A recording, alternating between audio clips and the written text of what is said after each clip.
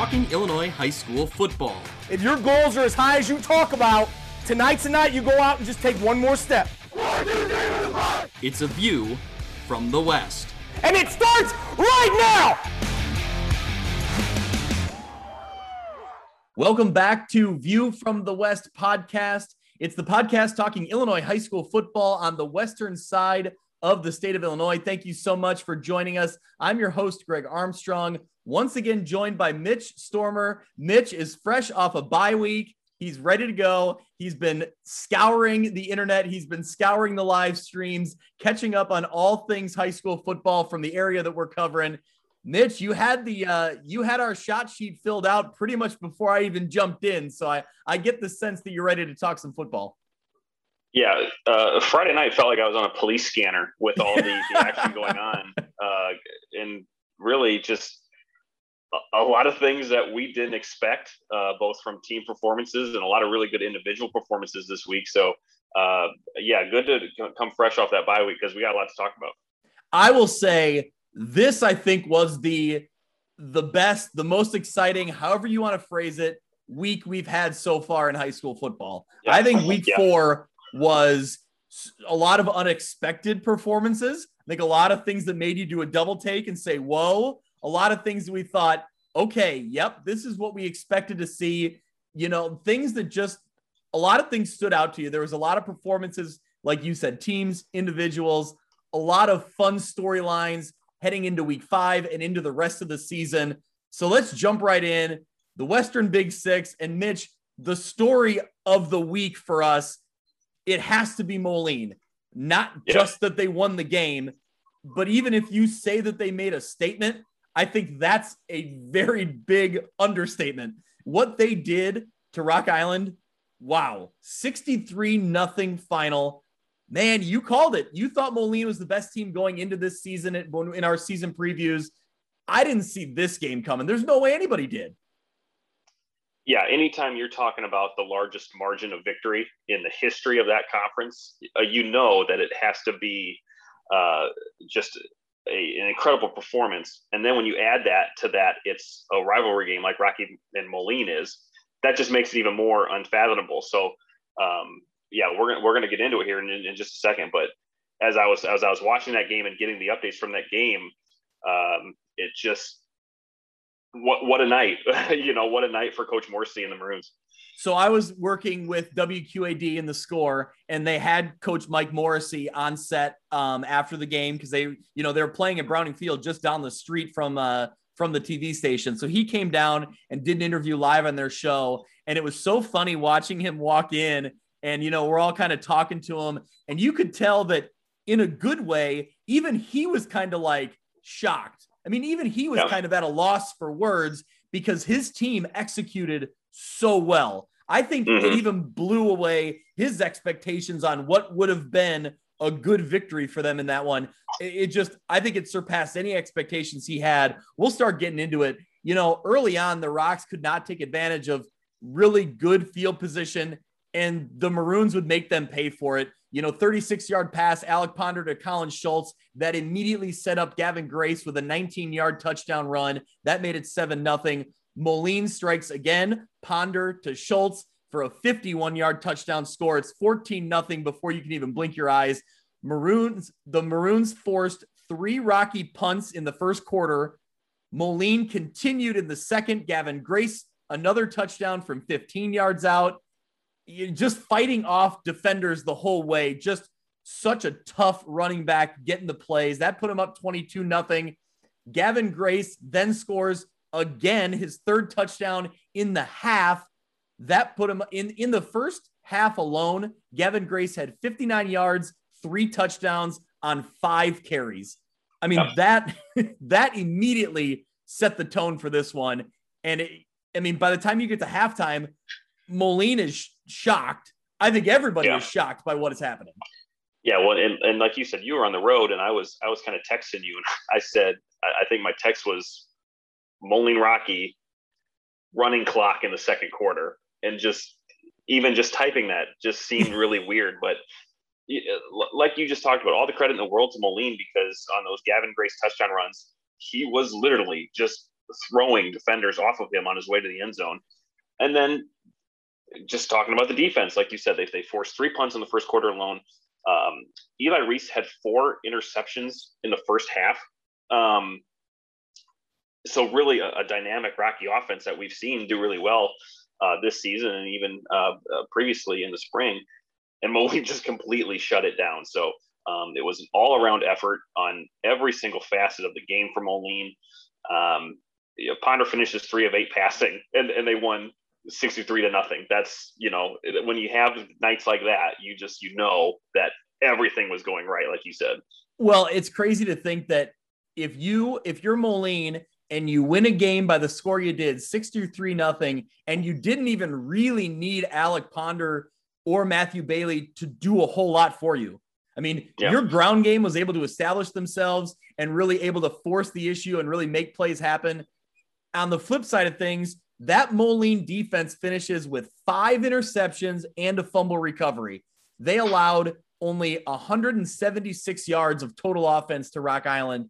And now keep in mind, this was a Moline defense that we just talked about a week ago going down to Quincy, and they had a tough first half against Quincy. Yeah. They righted the ship. They made it work. They got the W down in Quincy. But I think we had some questions looking at Moline saying, they can't get in a shootout week in and week out. I mean, they got to be able to slow some teams down, which Coach Morrissey said himself in our team preview when he, sent us his form back. So I think when you look at it, this is a huge accomplishment for the Moline defense to do what they did. I tweeted it out in one of my viewpoints on Twitter. If Moline's defense plays this strong, they're a very scary team. They're a really good football team because they will score with anybody. And I think that this is a big statement win for them. Like we said, it's an understatement just to call it a statement win because it was such a big win. Well, and it's important too to be kind of hitting this stride. Like you said, they come over, they overcome Quincy last week. That was a shootout. It was, like 48-35 or something like that. Yep. And looking ahead to their schedule, they've got Alleman next week, which no discredit to Alleman, but it might be a tune-up game for Moline and get some guys some experience. Maybe they try some new things. But then they've got UT. They've got a hot Galesburg team, and then the big one against Sterling. And then that's not even counting their last game against Geneseo. So this is hopefully a good indicator of where Moline is, because that's the type of performance that they're going to have to really make a run and stay at the top of the Western Big Six table. Yeah, I think with this win, I think it's fair to say Moline becomes the favorite. As if they weren't already, I think Moline becomes the favorite in this conference. But that being said, you just referenced a whole lot of teams that are aiming at them now. They know that they now have they're the hunted now, So I think that's what makes this Western Big Six race really intriguing.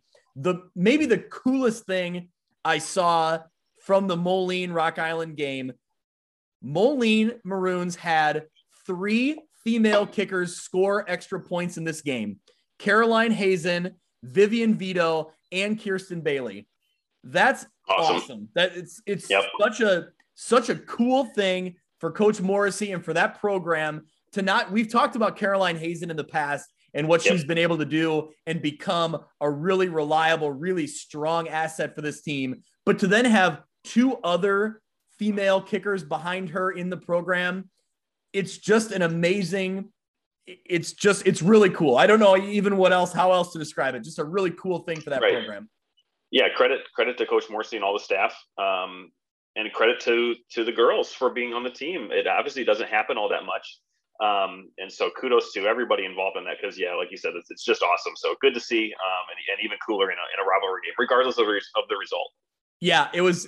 So talking to Coach Morrissey after the game and having him describe when, the girls were making the kicks and the whole team is rallied around that. They're so into it and they want to see those kicks go through and they want to be a part of that celebration with them, celebrating their accomplishments. It's just a really cool moment. And I'm glad it happened for them. And like you said, on the biggest stage against Rock Island, it's hard to get much better than that. So congratulations to those 3 young ladies. That is just really cool. Something they'll never forget. And hopefully there's a lot more to come. Caroline Hazen has made several kicks over the last year and a half. Hopefully these other girls have more kicks in their future. Yeah, it reminds me of I think it was a Hard Knocks episode when they were doing it with the Texans, and Carly Lloyd came to practice, and they were challenging uh, non-kickers on the Texans to see if they could beat her, and they absolutely could not because she could drill 40-yard field goals with ease. So yeah, good example there, and good to see it in our area for sure. Yep. Well, let's keep moving right along to other results in the Western Big Six. Galesburg gets the win over Geneseo 28-7. Mitch, this was a Galesburg team that we've talked about. Me and Dazzo talked about it last week. We just felt like there was something there. Something was going to break for them. Something was going to go their way. And it happened. It finally happened. I was just going to say that about your guys' recap, you and Dazzo, because you called it. You had said multiple times that Galesburg was a good 0-3 team, and a team that if you saw that they're 0-3 on paper, you just could not take any stock in that. So kudos to you guys for pointing that out, because it absolutely became true in this game. And really, not to take anything away from the victory, Geneseo has shot themselves in the foot quite a bit in this game, but that's where Galesburg has to take advantage of those opportunities. We've seen it this season where they've had those chances and had those openings, and maybe things don't go their way. But in this week, they certainly took advantage of it.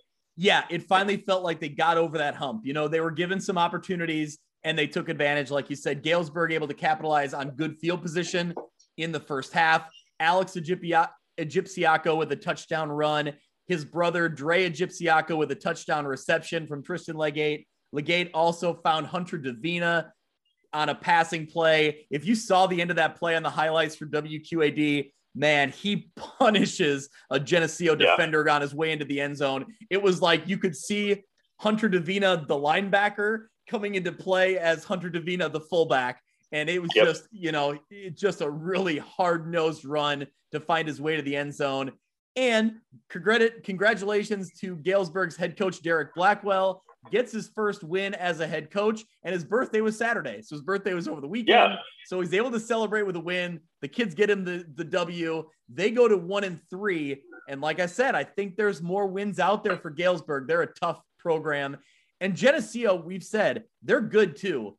It wasn't their night, and they've stumbled. They're now sitting at 0-2 in the conference and 2-2 overall. Still a good program, still a good team. Yeah, lost that classic matchup last week against UT, and we wondered how they would come back from that. And unfortunately, it just wasn't their night. Late in the second quarter, they had only gotten 24 yards all night. AJ Weller just didn't have it. We've seen that offense do really, really good things this season so far. And like you said, just credit to Galesburg because they stopped a really dynamic offense. AJ Weller is a phenomenal quarterback in the conference. And that's, how does Geneseo respond now? That's 2 losses, 0-2 in the conference now. How do they respond? Sophomore quarterback, young team, tough loss last week. Call it a blowout. They just were overpowered in this one. So how do they get back? That's what I'm interested in seeing. Because looking at their schedule, and we'll get into the week 5 here in a minute, they don't get a rest because they've got Sterling coming in, and then they've still got to play Moline at the end of the season. So, hopefully the Maple Leafs can get over this hump too, because it doesn't get any easier. Yeah, I think, like you said, what's really interesting is seeing where these teams go from here. Galesburg has got a shot of momentum right now. It's what they desperately needed. But on the other side, Geneseo's played some really good football, and they've fallen in 2 tough games. The really tough loss at home against United Township, and then this one where they just didn't really have it and couldn't get things working for them on the road. So where do they go? I think that's really interesting. That's what makes this conference just fascinating week in and week out, and we'll talk about those upcoming matchups and kind of where these teams go from here. Speaking of this interesting conference, Quincy goes on the road to United Township. They come away with the 48-14 win. As surprising as the final was in Moline, Rock Island, this game was surprising to me as well. Well, that's what I was going to ask you. I was going to say, of the 3 games we just talked about, Moline's big win, Galesburg gets their first win, or Quincy really taking it to UT, what would have been the most surprising had you not known if I just told you the scores on Friday night, what would have surprised you the most? Yeah, you're right. I would probably have to say the Quincy final score over UT. I think so. Yeah. Yeah. I mean, no offense to Rock Island or the way that game went, but I don't know. Yeah, I really was surprised at what Quincy did. And I think maybe it's one of those things like maybe we should have listened a little more to some people who said Quincy's young, but they're talented. And I think a lot of times we'd hear Quincy's young and then we kind of closed off the conversation. And we saw him going into Western Big Six play as sitting at 1-1 and just kind of thought, okay, you know, what do we really know about him? We don't know. And now here they are. First quarter, Blue Devils take advantage of a short field. Shammy Gay goes for 11 yards for a touchdown. Following an interception, Gregory Quince gets into the end zone on a 39-yard pass from Aiden Byquist. Quincy quickly up 14-0. Quincy takes advantage of another short field. Again, Quince, 15-yard pass from Byquist. The only, points that UT was able to come up with early, Antoine Hawthorne, who made the dynamic play to end the game against Geneseo. He comes up with a loose ball, returns it 21 yards for a Panther defensive touchdown. But still, Quincy was up 28-6 at half, and that was kind of it. UT never really got back into this game. And, I saw Nick Welch tweeted out, the message about, we didn't show up, or we weren't there. We'll get better. And I think that's the best way you look at it is you immediately flush this one out and you hit the reset button. But man, that's a tough way to go for a crowd at UT that I'm sure was really hyped, really excited. And this one was just kind of a clunker. Yeah. Yeah. And, and going back to Quincy, we just talked about it that in their game last week against Moline, they put up a really good fight and just Moline took over late. So like you said, maybe we were kind of sleeping on Quincy a little bit because no one has really done that to UT in a little while, certainly not this season and certainly not back in the spring. So, they're players like you were talking about. Shammy Gay had a couple touchdowns in this game. Obviously, Aiden Byquist and Gregory Quincy have a dynamic, connection there that they've been being successful with. So I think that, like you were talking about with Galesburg, that there's still wins left on the schedule. I think Quincy's going to make some noise here, putting up, performances like that, and even in the losing effort against Moline. That's what I tweeted it out this week. Another one of my viewpoints that I put on Twitter was this Western Big Six race is really interesting. Like there's a lot of teams that you just kind of think week in and week out, they could surprise and knock somebody off, or they could be the one that falls short. I think there's a lot of parity in this league.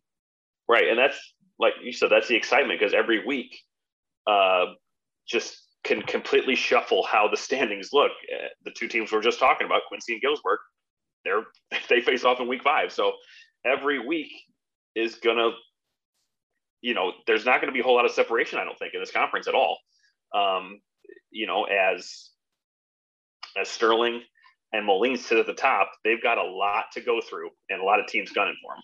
Yep. Well, you just mentioned them. We'll move on to Sterling gets the win at home, 49-7 over Alleman. Sterling started fast and they scored off, and they score on their third play of the game, a 17-yard touchdown pass from Colt Adams to Carter Ryan.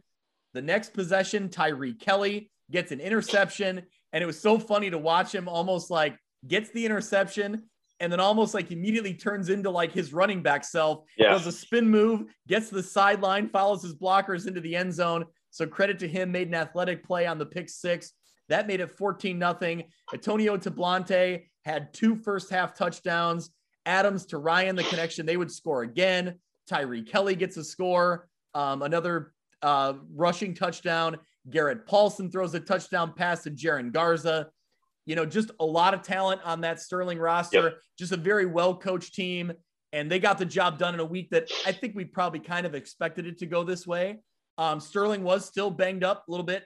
Drew Kested, their starting quarterback, was out again. I think they're hoping to have him back for next week against Geneseo, which we'll obviously talk about in a minute. But, a solid overall effort from Sterling.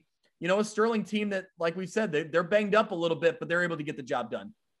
Yeah, this is what you want to see. And again, no disrespect to Alleman, but this is a game where Sterling was able to utilize their depth because, one, they needed to, and two, they were able to.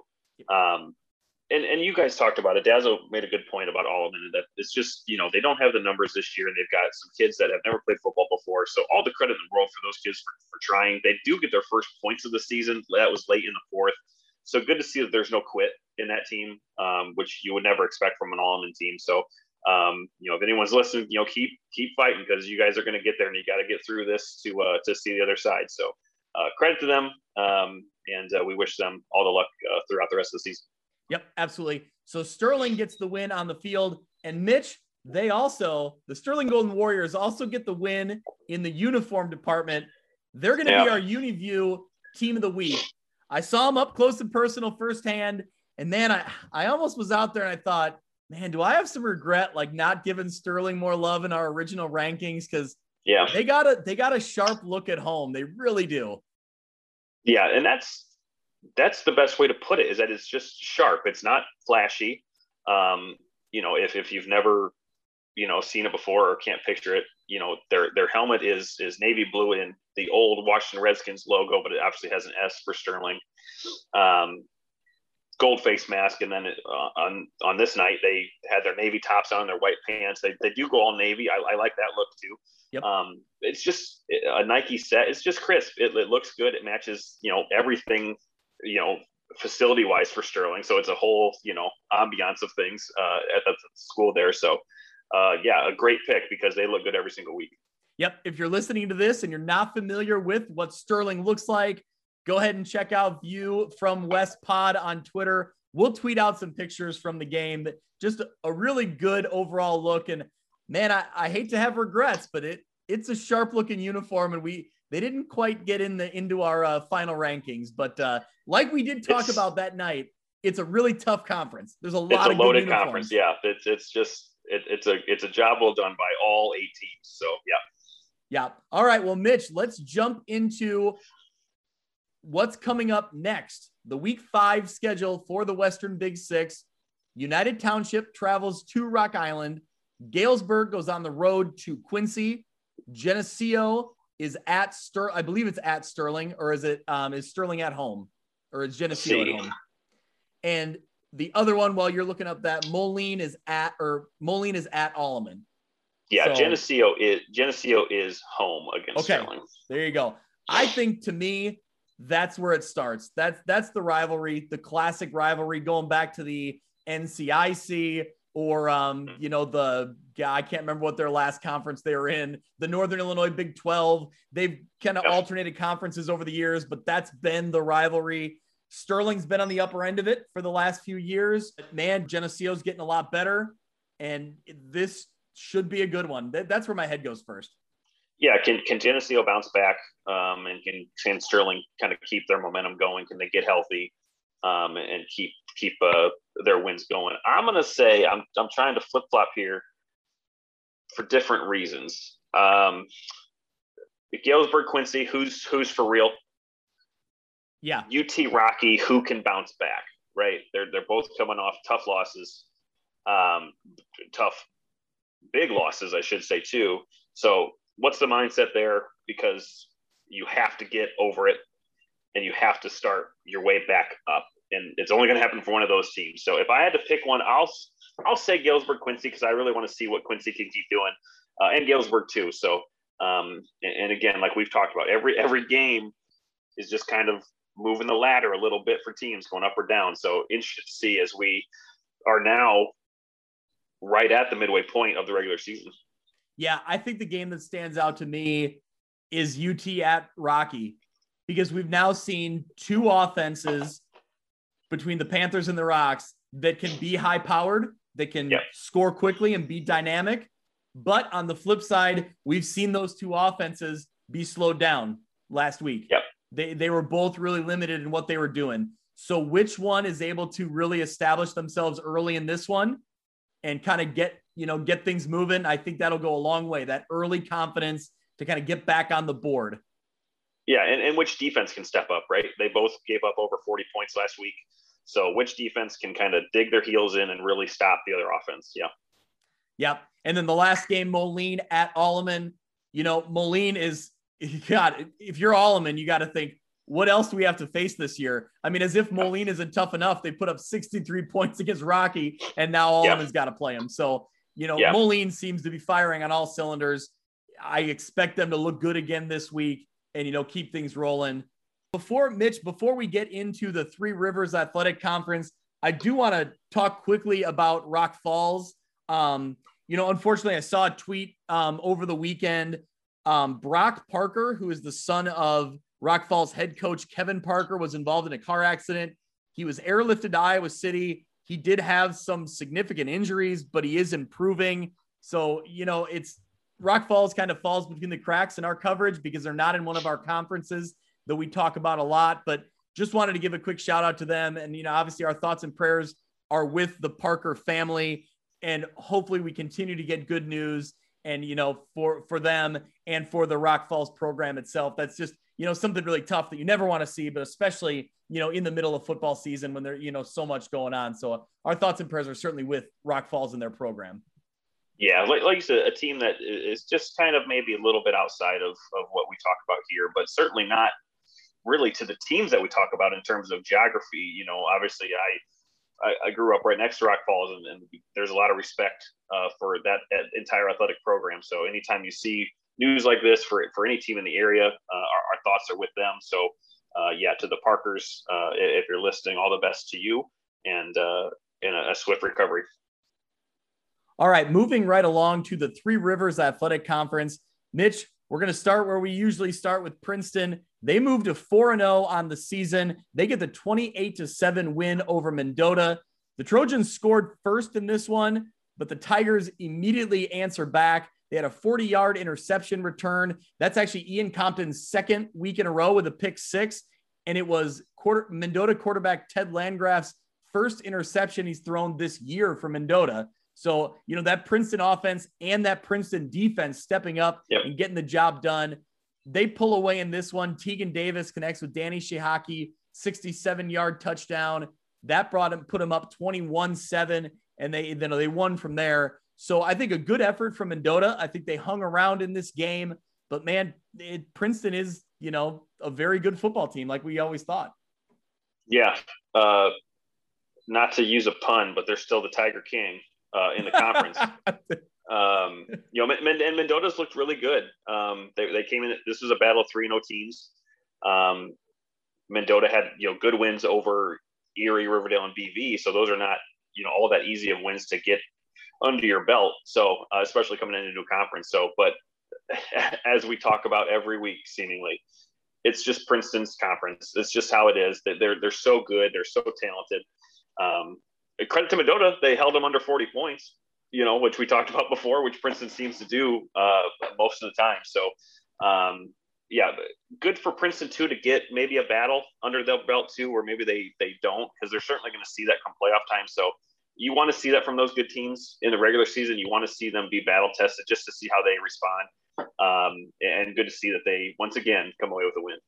Yeah, I know it may sound a little ridiculous, but you're right. I think for Mendota to hold Princeton to 28, I think that's a decent accomplishment, you know, and it sounds ridiculous. You didn't get the win, but they're a very good football team and a very good offense. So I think you take any positives you can along the way in this one and, you know, focus on the times you did stop them. And I think keep moving, take what you can out of that and move on. And for Princeton, yeah, I think, you know, you get a win over a quality opponent like Mendota and you keep going. Because like you said, they have big goals. I think this is a program that, you know, they're eyeing very big things and they continue to play well. They moved to 4-0. Speaking of 4-0 teams, Mitch, Kewanee Boilermakers now at 4-0. I believe it's the first time they've been 4-0 since 1999. That was a Brian Stocking stat of the night the other night. So yeah, he was all over it. Great performance against a good Bureau Valley team. Great performance from the Boilermakers. Yeah.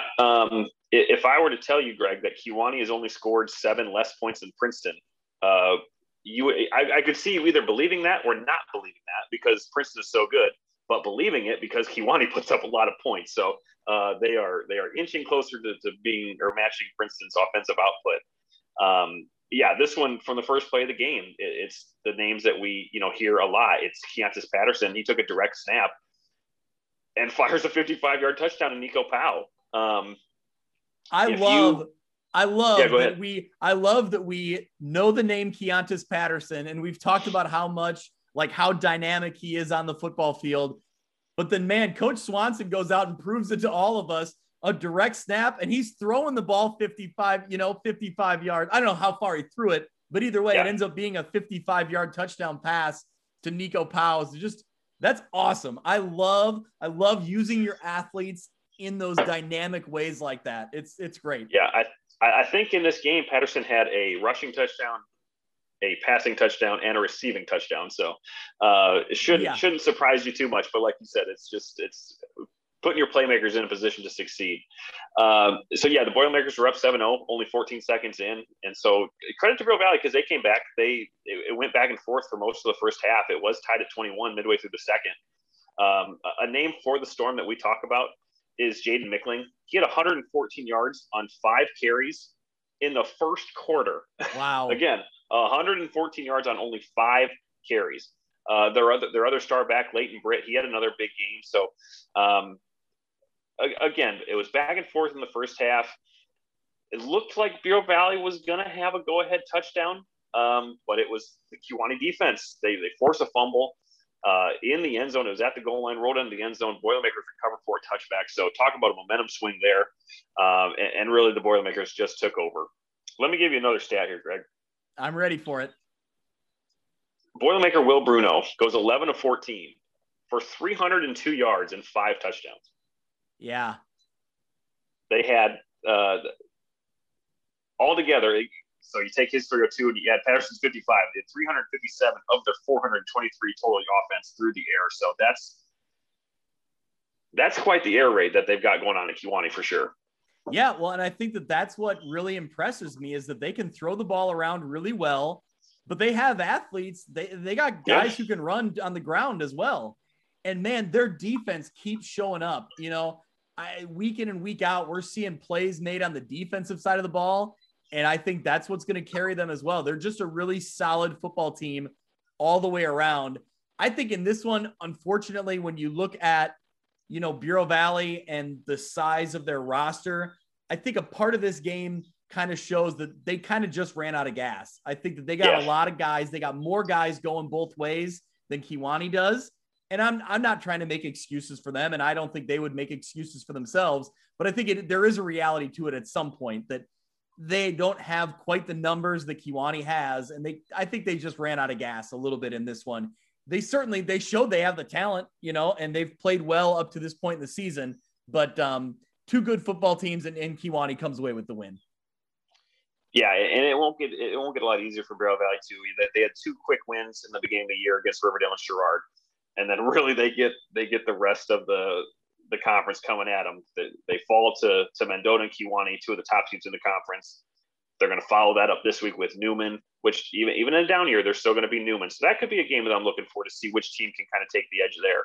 And they're still facing, looking at Princeton at the end of the year. So, let's look for Bureau Valley to recover here. But like you said, there's going to be a sense that this is a long season, and if their numbers or if their numbers are low, how well can they hold up? Yep. Let's keep moving right along here to St. Bede. The Bruins get the 13-7 win over Sterling Newman. 2 field goals for Steven Shaver, including a 30-yard field goal with 2:27 left in the game. Now, Shaver, we've talked about him before. Yeah. He hit the game-winning field goal against Erie Prophetstown. He is perfect on the season, has not missed a field goal or an extra point. Bruins defense forces 6 turnovers, the biggest one coming from John Brady, an interception on Newman's final drive of the game. That secured the win. St. Bede's first win over Newman since 2011. So quite an impressive accomplishment for this Bruins team that now moves to 3-1. Yeah, and it looked like it was a pretty sloppy game in terms of weather. It must have been raining.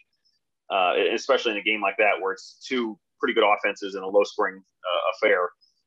So credit to John Brady, where he's the quarterback of that Bruin team, and maybe he couldn't get anything going on the offensive side of the ball, but he comes up clutch on the other end. So good to see that. Prue continues to look good, not only in this season, but again, even going back to the spring. So they moved to 3-1, and again, Newman also a team maybe maybe a down year at least in terms of Newman standards, but that might be due to numbers. So, but if like you said for St. Pete, when you're in these games like this, and you can't get much going, not too many teams have field goal specialists, Yeah.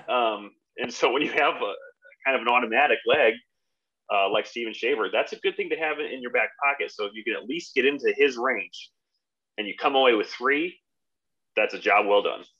Yeah, I mean, at this level of IHSA football, yeah, exactly. If you got a kicker, a reliable kicker, that goes a long way. And especially when you start talking playoff time, man, those extra points can be critical. And if you got a guy who can hit that field goal, it's crucial.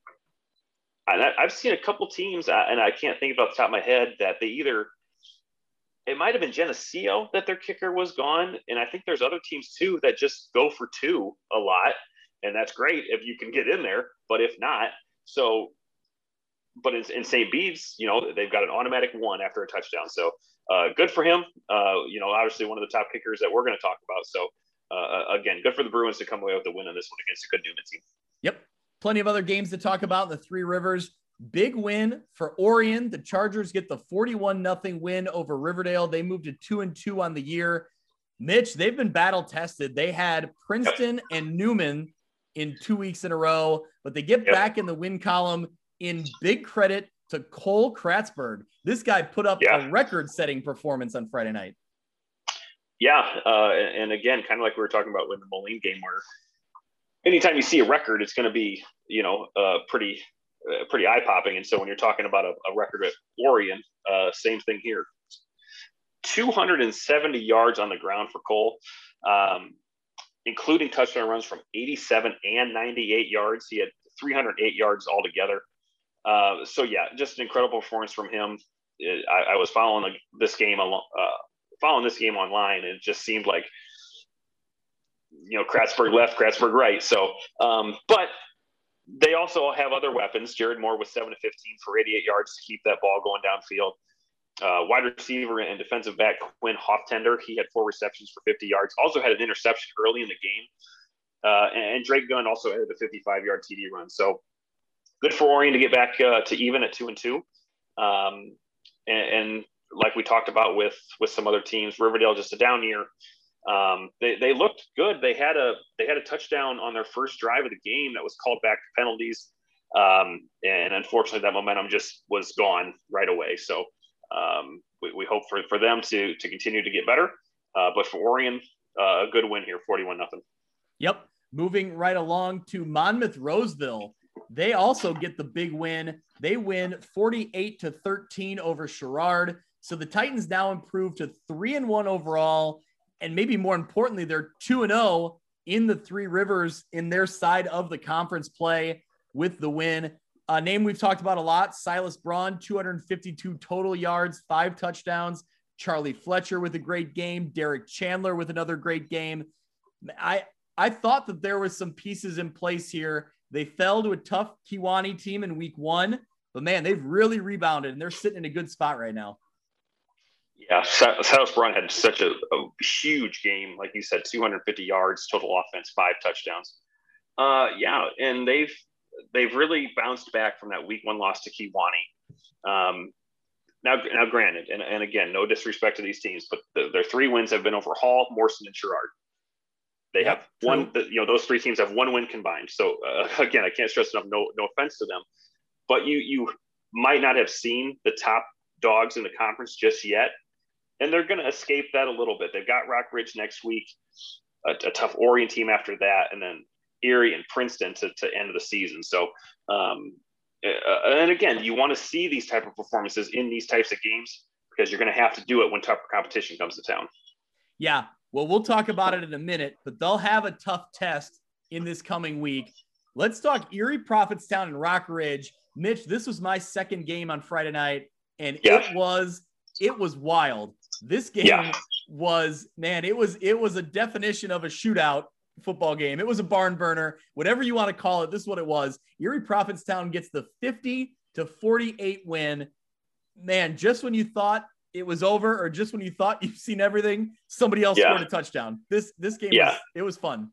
Yeah, if you had been there, if this was the only game that you went to and you had highlights from it, you could have covered an hour of show, because it was like that. And like you said, it was just back and forth. It was incredible to see and follow along with this game on what would happen. Rockridge had a little bit of a lead at the end of the first half, and then EP scored in the final seconds. So Rockridge led 28-26 at the break, and then it all just went nuts from there. Where did you pick up this game at? So when did you get there? I ran in as Erie Prophetstown was driving downfield at the end of the half, and I thought, man, I'm going to miss everything. I'm not going to get there until halftime. I got there, and they were at like the 10. They called a timeout. I sprint down the sideline, get there just in time for them to score to cut the lead to 28-26. And then in the second half, they come right out and score again, I believe. And then let me see. I have my notes. I just pull up my notes, and then I can really talk through. But so it was, so they were trailing 28-26. Second half, Rockridge answers right back. Braden Deem to Sawyer Weinert. He fights his way into the end zone to make it 35-26. A few plays later, Colby Franks comes right back. He fights for a touchdown. That makes it 35-34. So they've now cut the gap to 1. They're still trailing, though. They can't get over that hump, Well, they're right back at it. Erie Prophetstown, Franks gets them down to the 1 yard line on a great run. Then on 4th down and 1 from the 1, he punches it in, makes it 42-35. So now all momentum has shifted to Erie Prophetstown. They're really rolling. Mid fourth quarter, 4th down and short for Rockridge at the 50-yard line. And Braden Deem just decides, now I'll get all 50 yards at one time. Gets around to the outside, goes 50 yards on the play. That made it 42-41. They missed the extra point, or it was blocked. I wasn't sure. I was already running back. I already had the highlights I needed. I'm trying to get back to the station so I can edit. But they missed. So like I said, the extra point was no good. And then the ensuing kickoff, as I'm driving away, right? As I'm leaving, as you leave, I hear the crowd go nuts, because Erie then returns the kickoff 70 yards for a touchdown. That puts them up 50-41 with 3:58 left. But Rockridge wasn't done yet. They scored again. Deem connects with Nate Henry on a 49-yard touchdown. The kick is good this time. It's 50-48 with 3:28 left. Late fourth quarter, Rockets defense holds on a 4th down. Peyton Locke with a huge interception. Rockets get the ball back with 1:20 on the clock. The Panther defense would end up coming up with a big stop on a 4th down. So, defense got the stop when they needed to, but man, this was an offensive show. Yeah. And this is the second straight week that EP has put up 50 points. And I'm looking at their schedule, and EP's going to the playoffs. They're going to get 6 or 7 wins. They're going to get a solid 4 seed if they still seed it that way. They lost early, close games both to Mendota and Erie, and they've got a real manageable schedule. They do have Orion and Monmouth as their 2 toughest tasks throughout the season, but Erie's going to the playoffs. There's no doubt, because this is Rockridge is no pushover, and not only to win, but to respond to them all the way till the final seconds is really going to do them wonders as they go on. So, Rockridge, 2 tough losses to Princeton and EP, but they're not, they're going to the playoffs too. They're not going to be done. They've got a tough one coming up here with Monmouth, Roseville, that will really, again, like we've talked about, kind of shuffling around in the standings. This is going to be a big game in the track for that. Yeah, I said it on Friday night. For anyone who is listening to this, if you haven't heard it yet, go out after this episode and listen to our instant reaction podcast from week 4. That's me along with the WQAD crew, kind of just giving our, like I said, instant reactions, just kind of our, our gut instincts, our quick takes from Friday night. We record it right after the show ends. Anyway, on that show, I said, if you're hanging around offensively with Rock Ridge, you're doing something right. And man, Kobe Franks, quarterback for Erie Prophetstown, he is a gamer, man. He is big time. He came up with some huge plays after huge plays. And it's almost to the point where as a defense, he's going to have the ball in his hand, either running the ball or passing the ball. But how do you stop him? And he just makes it really tough to defend. Credit to him. And Mitch, you're making a lot of friends in Erie and Prophetstown. You're putting them in the playoffs, and they got to be excited about that. But I agree. I think that the hardest part of their schedule, we saw it. And I think now there's a path for them, certainly. Yep. I think so. They're 12 points away from being 4-0. So all the credit to them as they continue to move on. The tough game against Orion, though, in week 5. We'll get to that in a second. Yeah. And for Rock Ridge, I mean, they put up 48 points. They just didn't quite get enough stops in this game. They still are a great team. They're still a very dynamic offense. I think there's, just the question of coming up with some of those defensive plays. And that's the challenge moving forward. We'll talk about their, week 5 matchup in a second here. Last game to cover in the Three Rivers. Spring Valley Hall gets the 44-20 win over Morrison. So they get their first win. That puts Hall at 1-3. The Red Devils' Mac Resetich had 191 total yards, 5 scores on the night. So big night for him. Red Devils end up racking up 342 yards of rushing. Bright spot for Morrison, sophomore running back Carter Stratting had 181 yards and 3 scores. So some positives to take away, but man, at this point, Morrison's really struggling. That's tough at 0-4.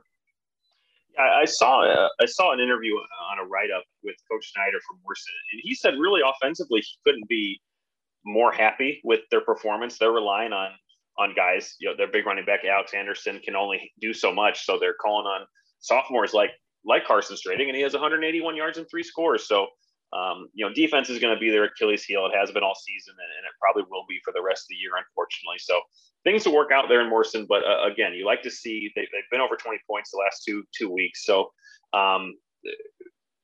next week they play Sherrard. They've got Riverdale coming up, so there's a window for Morrison to get a couple wins this season, and we'll be looking forward to it. All right, well, let's look through what's coming up in week number 5. Mitch, I don't know if we call them the Mississippi or the Rock or the East or the West, but we're just going to go through what the games are. Yeah. We got the big one, the rivalry game, the old school, the classic rivalry in the state of Illinois, Kewanee and Princeton. That's a huge game. That one's going to be really exciting. 2 4-0 teams. I can't think of a Kewanee-Princeton matchup that's been as hyped up as this one is. I believe that game is in Kewanee. So Kewanee will be the home team in that one. We'll keep moving down the list. Bureau Valley at Sterling Newman. Hall is at Mendota. Looking on the other side of the conference, Erie Prophetstown is at Orion. Monmouth Roseville is at Rock Ridge. Morrison is at Sherrard. And Riverdale is at St. Bede. So, Mitch, Kewanee and Princeton, that game stands out to both of us. Where else do you go? What else you got on your radar? Well, let me give a quick note about Kewanee and Princeton, because they played in the spring, and Princeton won 43-7. So I can only imagine that has been some it's been on the minds of the Boilermakers, I would imagine, for the last 6 months. So look for that to be a different game this time around for sure. Elsewhere, I'm going to look right at Monmouth Roseville and Rock Ridge. I think that's going to be one of those games that's really going to take one team up that next level and maybe knock one team down a peg. Same thing with EP and Orion. Which team can continue to, both teams coming off wins. I like EP in that one personally, but all across the conference are games like that. But the big one is obviously Kewanee and Princeton. Yeah, Kewanee and Princeton. I do like Monmouth, Roseville, and Rock Ridge. I want to see if Rock Ridge can, obviously bounce back, but also like keep things rolling. I mean, they played well offensively, but they just gave up a lot of points. I think the question becomes there. I think Monmouth, Roseville has a pretty big line. They're pretty good, a good line, an experienced line play from the Titans. Can Rock Ridge handle that? Can their skill players still make things happen? And on the flip side, can Monmouth Roseville's skill positions take advantage of Rock Ridge's defense and put up points like Erie Prophetstown did? I'm just really curious to see how that game plays out, what that game looks like. Yeah, and also on the kind of the flip side of things, Morrison and Sherrard, one team is going to get a win there. So good news for one of those two programs that and hopefully can get them going in the right direction. But this is going to be like the 123rd time Princeton Kewanee have played. And really it's pretty even. I think Princeton has the overall advantage in that, like 62 to like 55 or something. I was looking it up before, back to the old days of the NCIC. So this is a lot of fun. It's going to be, I hope that you get to go to that game if you're covering this week, or I hope that there's a lot of attention drawn to that game, because it's a huge game for the area. Yeah. I was vying for it on Friday night. I was already petitioning Matt Randazzo to let me cover that game, but Dan Pearson swooped in and said he may be going there, so he may take that one. And listen, Mitch, it's kind of hard for me to to take over what Pearson wants, so I'll let him take it, I think. Yeah, what he says goes. It doesn't matter. So and for an incredibly good reason. So if you can't go, I'm glad DP gets to go.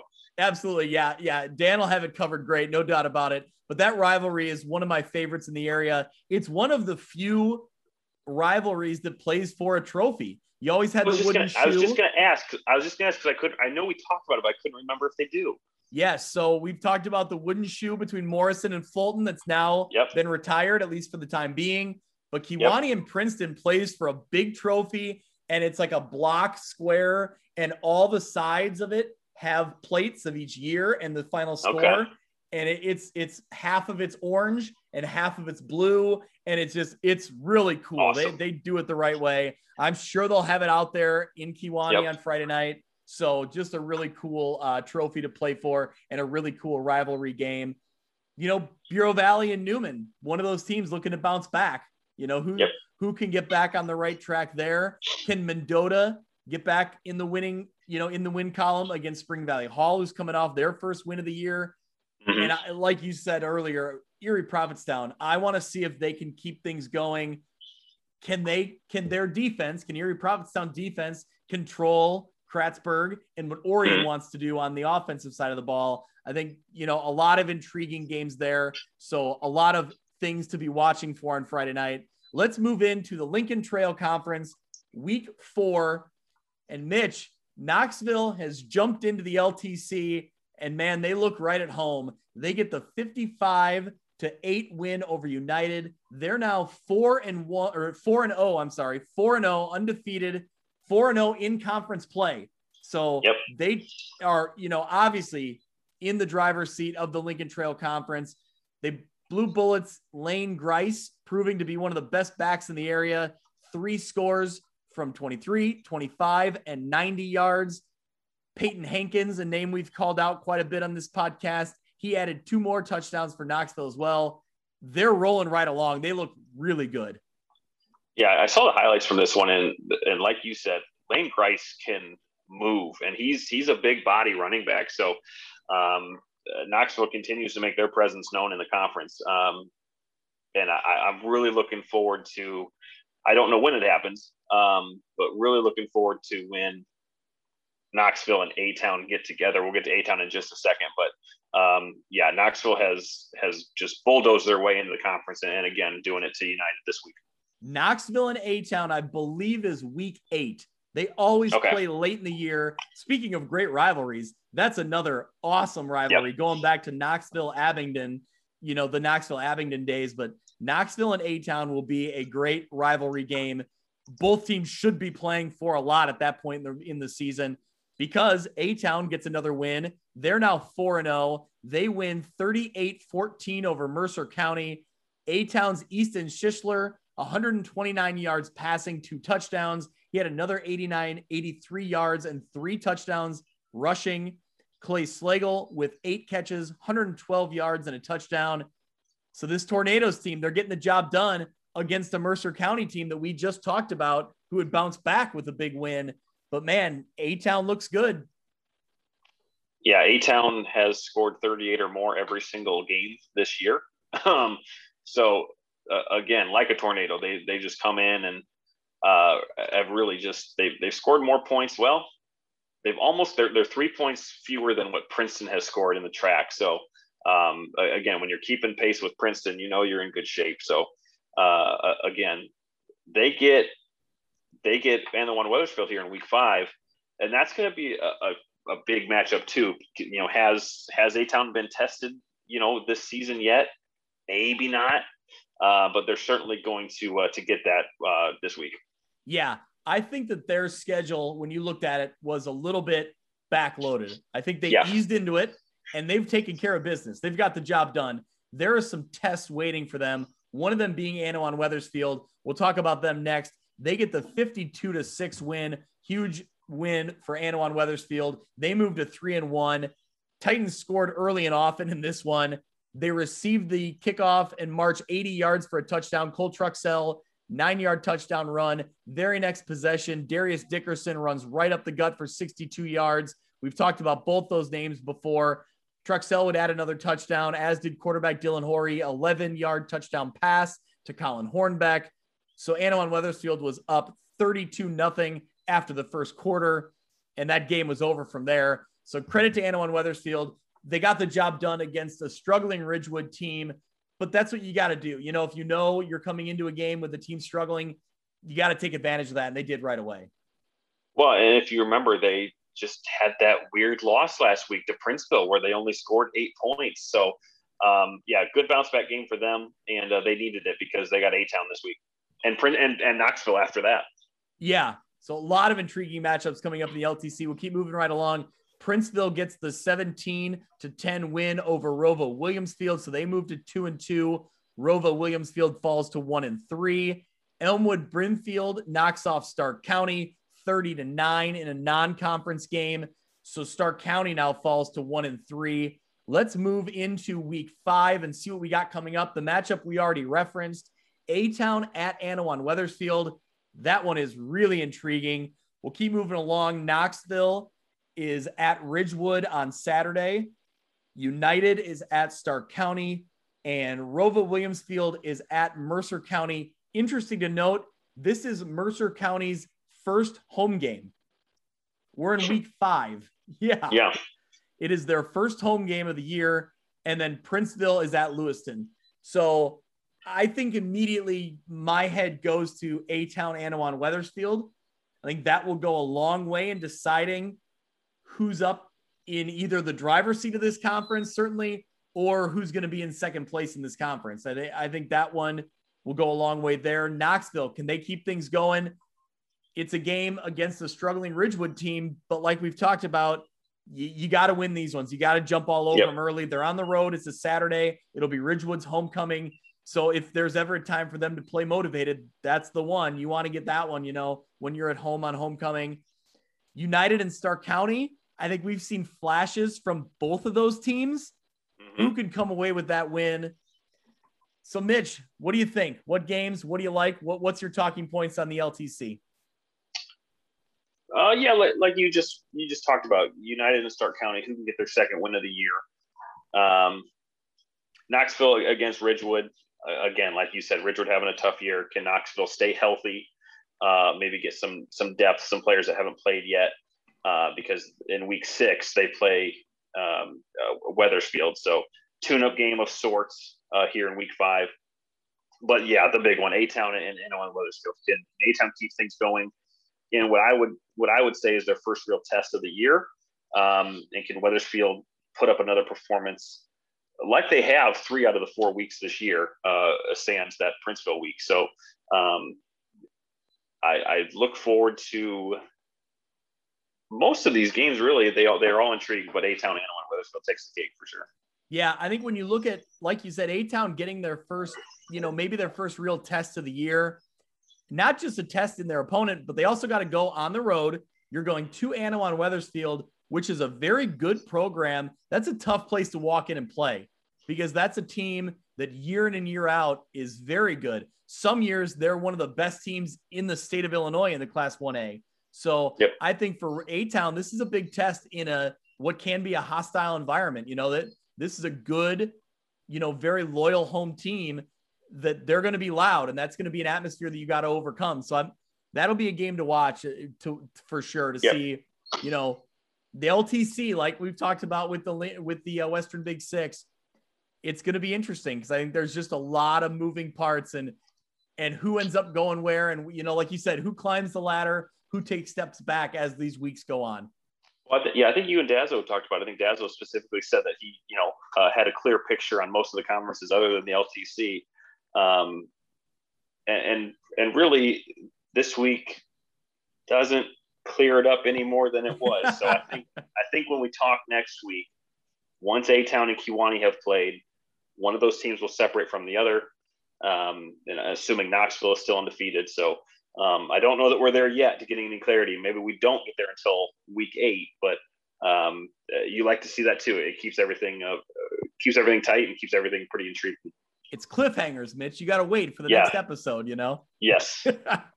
All right. Let's jump into the Northwest Upstate Illini. We'll start with the 11-man ranks in week 4. Forreston gets the 52-6 win over Dakota. So they moved to 3-1. After both teams traded scores in the first quarter, the Cardinals roll off 44 unanswered points. So, man, they look really good offensively and obviously defensively here too, holding Dakota to 6 points. But, man, they put up some big-time numbers in this one.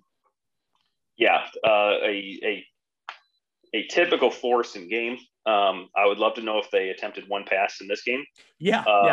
But Matthew Beltran had touchdown runs of 4, 2, 14, 9, and 66 yards. And that's what 80 some 90 some yards. He ended up with 148 total on 17 carries and 5 scores. Pretty good efficiency there. McKean Crace had 116 yards and 11 rushes. So I think I answered my own question. I don't think they passed. Yeah. And that's just what they've averaged 1 pass per game all year. So yep. Good win here. Against a down year for Dakota, but they were coming off of a win. So, looking ahead, Forreston's got Lena Winslow at the end of the year. They've got Fulton coming up, Galena, East Dubuque. So, they again, not to play, looking in the future. I think Forreston will get into the playoffs this year, but they're going to be battle tested before that for sure. Yeah. So we credit Forreston's offense, and I briefly mentioned it. We should credit their defense as well, holding Dakota to 90 yards of total offense. So that is an impressive number. And I think what stands out to me is, Mitch, these names that we just mentioned for Forreston, these are names that we didn't mention 2 weeks ago or 3 weeks ago. Yeah. There's different names week in and week out. So for a 1A program to have multiple guys stepping up that are really putting up impressive numbers, that's a good sign for Forreston for sure. Yeah. And it's just kind of how it goes in this conference though, right? I mean, the NUIC continues to prove to be one of the toughest conferences in 1A football. So Forreston looking to become, in line with Lena Winslow and their recent dominance, trying to get back to where they were coming off that, somewhat recent state championship, trying to get back to that level. Yep. Well, speaking of Lena Winslow, they moved to 4-0. They get the 52-0 win over East Dubuque. So like I said, Lena Winslow moves to 4-0. East Dubuque falls to 1-3. East Dubuque did their best to hang around in this one early. This is a team that me and Dazzo talked about last week, trying to see what can they do in this one. And I don't think either one of us were necessarily going to go out on a limb and call an upset, but we were hoping to see, some flashes of the talented team that we think East Dubuque has.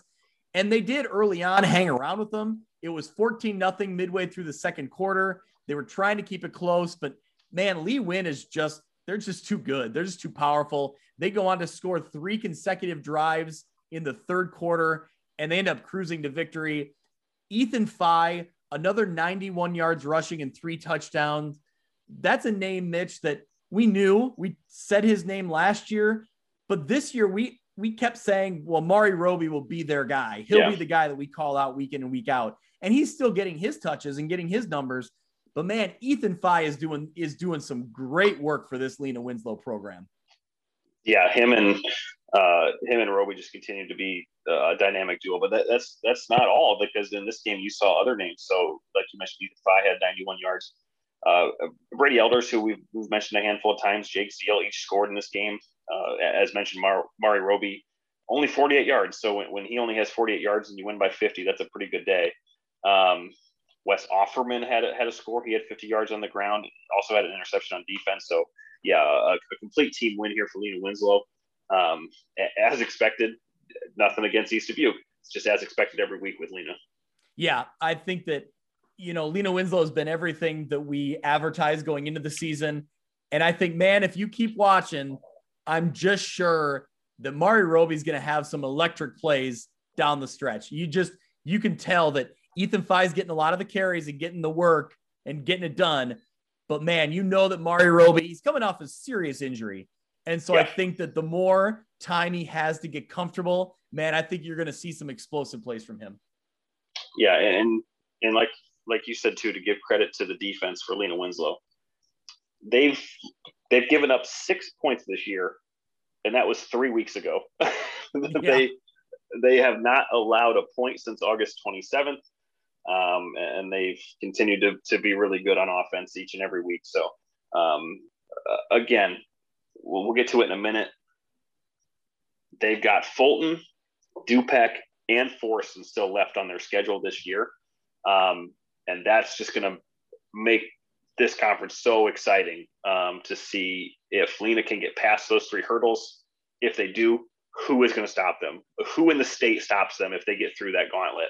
And if someone does, who's it going to be out of those 3 teams? So, business as usual so far for Lena, but it's about to pick up. Yep. As Jim Ross would say. That's a great reference. I love it. Let's go to another 4-0 team. Dupec gets the 50-8 win over Eastland Pearl City. Hunter Hoffman, 134 yards passing, 65 yards rushing, 6 total touchdowns. So he continues to get the job done. They move to 4-0. Another game, another big win.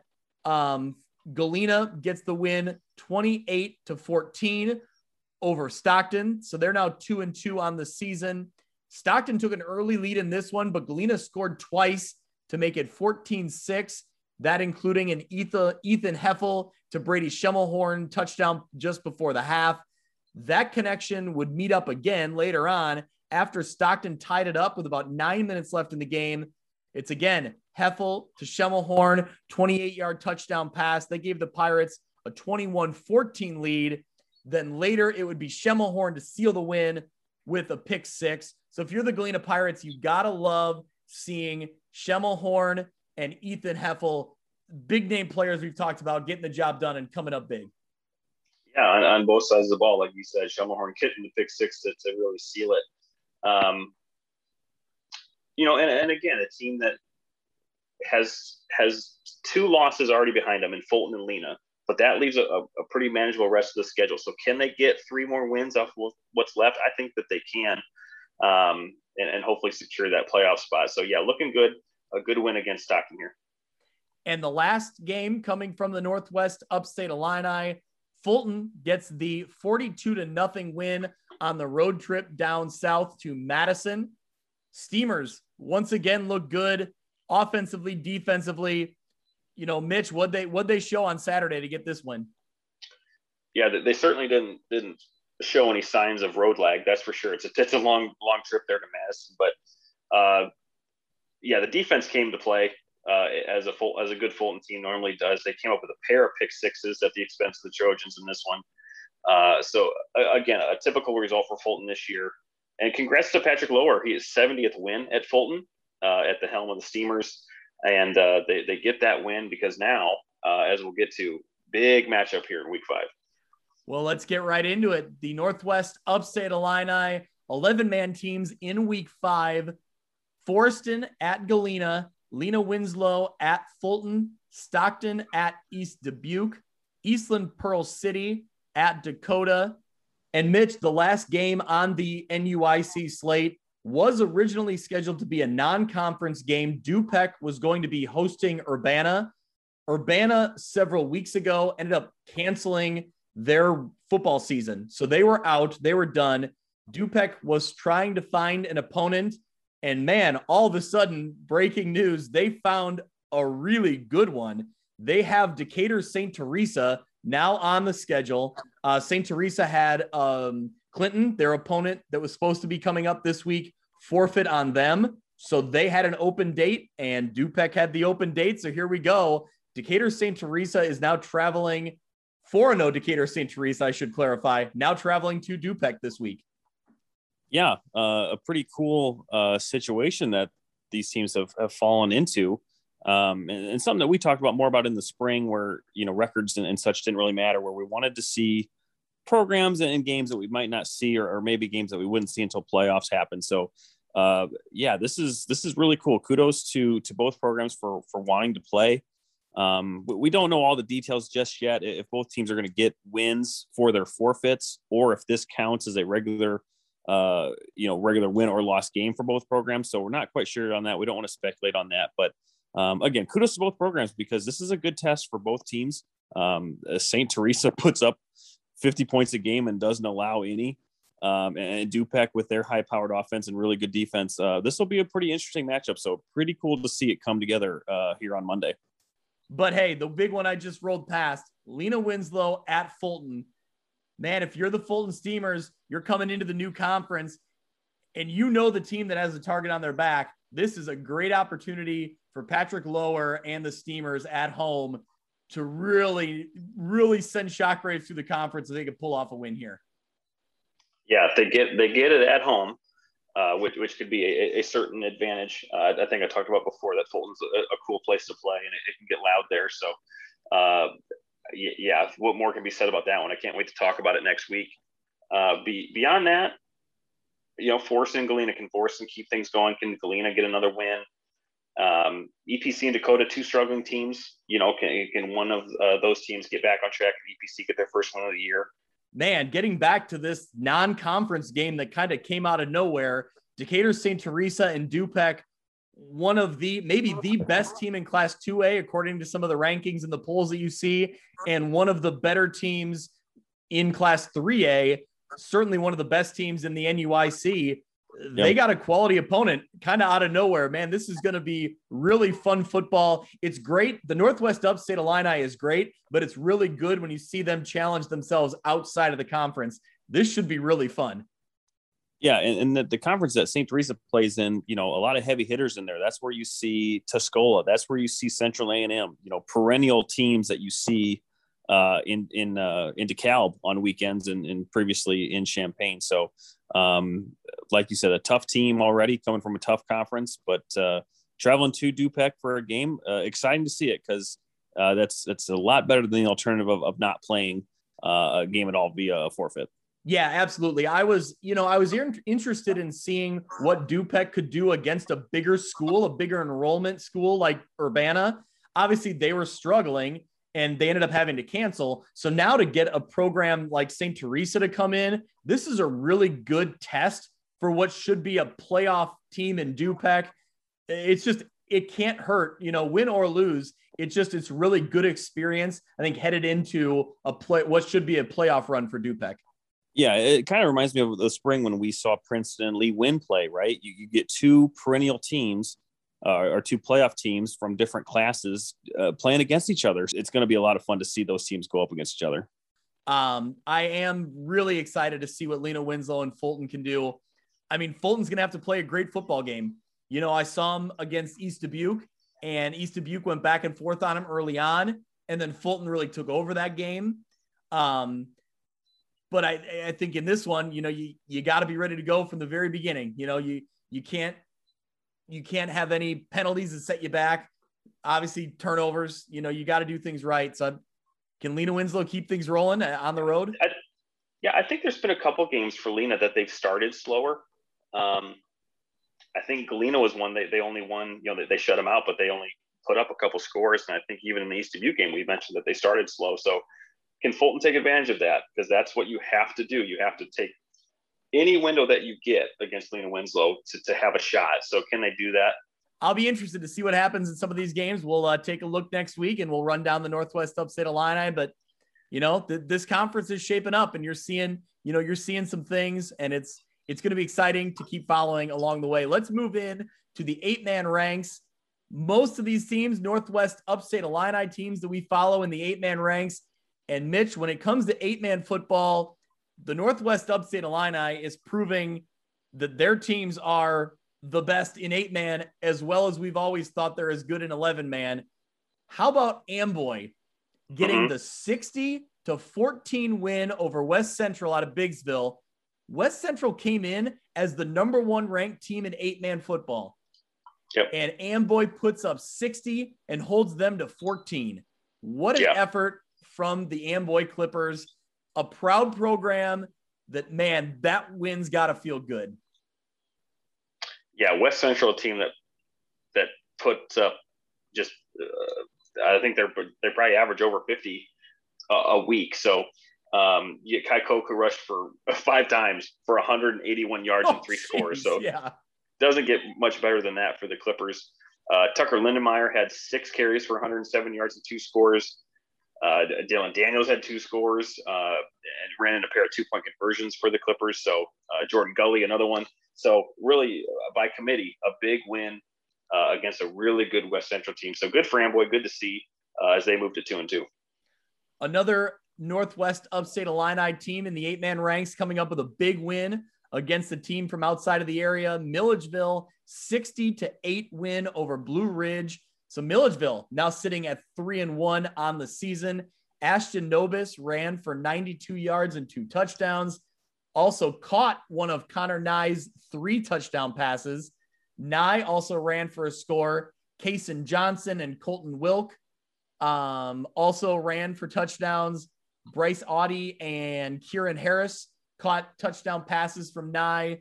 So, this Milledgeville Missile offense looking real good in the 8-man ranks, and they're sitting at 3-1 now. Their only loss coming to Polo, who's 4-0. So, yeah, shout out Coach Roble. That's right. A former Morrison guy, right? Yeah, former Morrison and former Augie guy. So, 7 degrees of Kevin Bacon here on the podcast. That's right. Well, speaking of, Milledgeville's only loss was to Polo. Polo gets the forfeit win over Decatur Lutheran. So now Polo is 4-0 on the season. Galva falls to 0-4. They lose to St. Thomas More 70-0. But the big one, the big game in 8-man, save the best for last. Orangeville moves to 4-0 with a 34-26 win over Ackwen. Ackwen would take the early 6-0 lead, but Orangeville responds with 3 touchdowns to take a 20-6 lead. Bulldogs would fight back. This is a great football game. Bulldogs fight back. They cut it down to 27-20, but that's as close as they would get. The Broncos were led by Ryan Guy, 276 yards rushing. Ryan Tome also had 9 tackles and 2 interceptions. And Gunnar Lobdell also ran for 225 yards and 3 touchdowns. So the huge offensive numbers in the 8-man ranks, and Orangeville looked really good in a good quality football game against Ackwen. Yeah, always interesting to see these 11-man teams that are playing in their first year, not only in 8-man football, but then playing against other teams in the same predicament coming on in their first year. So Ackwen was such a talented program in 11-man and still are as an 8-man. So cool to see Orangeville be a 4-0. And like you said, this was a game full of offense and a really good, exciting win for Orangeville. The really fun side note from this game. So this was on Saturday after Amboy and West Central had already played. And so Amboy had knocked off the number 1 8-man team in the state. So Kyle Kampmeyer from NUICfootball.com was there. And he had said you could hear on the sideline players from each team talking back and forth about who is going to be ranked number one, who gets the win in this one, and who moves into the number one slot. So that's really cool. I mean, hey, if you're going to talk trash, you might as well talk about who's going to be number one. That's right. Yep. You know, that's legit trash talk. Not a bad place to be in. Yeah. So Orangeville gets the job done there against Ackman. Mitch, let's move into the schedule for the upcoming week. Another interesting matchup here. West Central now goes on the road to Freeport-Ackman. So West Central's got to try to bounce back, but man, they got a tough test against a really good Ackman team. And man, you know that Ackman's going to be hungry to get back in the win column, especially after they saw what happened to West Central last week and they fell short against Orangeville. So that's an intriguing one. River Ridge on the road at Rockford Christian. Alden Hebron travels to Milledgeville. Amboy goes on the road to Milford to see if they can keep things rolling in the right direction. Speaking of keeping things rolling, Orangeville hosts South Beloit, and Galva goes on the road to Bushnell Prairie City. Man, I really want to see that West Central Ackman game. I mean, I think Ackman is just as good as Orangeville and fell a little bit short. And after I saw what happened to West Central, man, West Central's got to answer. They got to bounce back and prove that they still are that good of a football team. And Ackman, they got a real good opportunity here to make some noise. Yeah, Ackman, one of the best defenses in 8-man. They've only allowed 56 points this year. So can they hold down West Central just like Amboy did? I'll look at South Beloit and Orangeville. Orangeville's 4-0, South Beloit's 3-1. Both really good, high-scoring offenses. So which defense can really step up? So far this season, Orangeville has one of the best defenses in 8-man football. So can they prove to do it against a high-powered offense like South Beloit has? So yeah, good matchups here in 8-man this week. One other game I should mention, Polo is on the road at Flanagan Cornell Woodland. And actually that Flanagan team is 3-1 on the season. So that's a good matchup for Polo then, a 4-0 team going up against a 3-1 team. That's one more game I wanted to get in there. But Mitch, take a breath. I think that's it. I think we've run through everything that was week 4 and everything to look forward to in week 5. Obviously, plenty of stuff to talk about. But man, some of the games, running down the list again, Kewanee and Princeton is going to be huge. You look at UT versus Rock Island, Galesburg at Quincy, Sterling at Geneseo. Geez, I'm starting to name every game we've already talked about because they're all intriguing. So just a lot of really good matchups down the way. So we'll be watching Friday night. You'll be scouring the web and surfing the live streams. And I'm sure texting me what you see, and I'll be, I don't know where I'm going yet. I thought I was going to do the Kewanee swing, but Dan Pearson, he is, if he takes that one, I believe he'll do great. So I'll let him take it. I'm not going to talk. I'm not going to swoop in and steal a game from Dan Pearson, but I got to figure out where I'm going. So Mitch, where should I go? I guess that's the question here. Yeah. Unfortunately, that's not up to you but the good news is that there are a lot of good matchups this week. So no matter where you go, you'll see a good matchup for sure. I can feel it. Erie, Provincetown, and Orion, or Monmouth, Roseville, and Rock Ridge in the Three Rivers. I could go that direction. Usually they don't like to keep me local in the Western Big Six because usually Dazzle and Cuff steal those so they can stay closer to the station. Maybe they'll send you to Wethersfield for the A-Town game. That's true. I don't know if Dan Pearson will do both of those because they're so close to each other. Yeah.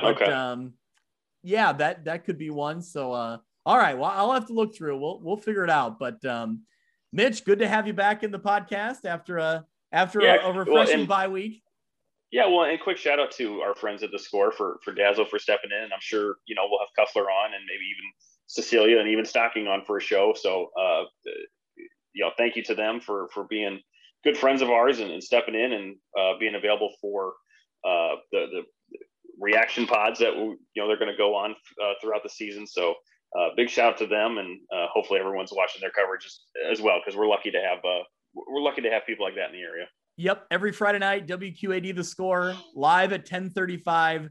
They do a really good high school football show. Lots of, pregame, coaches mic'd up segments. They got a lot of post-game wrap-ups, obviously ton of highlights. They do a great job. And yeah, to anyone listening to this, when this one wraps up, when this podcast wraps up, go out and listen to our Instant Reacts podcast from week 4. That's me and the WQAD crew kind of running through all the things that happened in week 4. And it's, it's unscripted, unedited, and like I said, a little bit uncontrollable. So it's just very free flowing, and we just let Stocking kind of go and say whatever he wants. Yeah. So. Yep. He could run the show. He could run the show by himself if we just let him have it. It's a dangerous thought, but yeah. Yeah. All right. Well, Mitch, we'll talk to you next week. Thank you so much. Sounds good. That'll do it for this week's episode of View from the West. Thank you so much for listening. I encourage you to go out to Apple Podcasts or Podbean and subscribe so you can follow along, and downloads will come automatically every week. You can follow along on Twitter at ViewFromWestPod. You can also email me if you're interested in being a sponsor, viewfromwestpod@gmail.com. Thanks so much. We'll see you next week.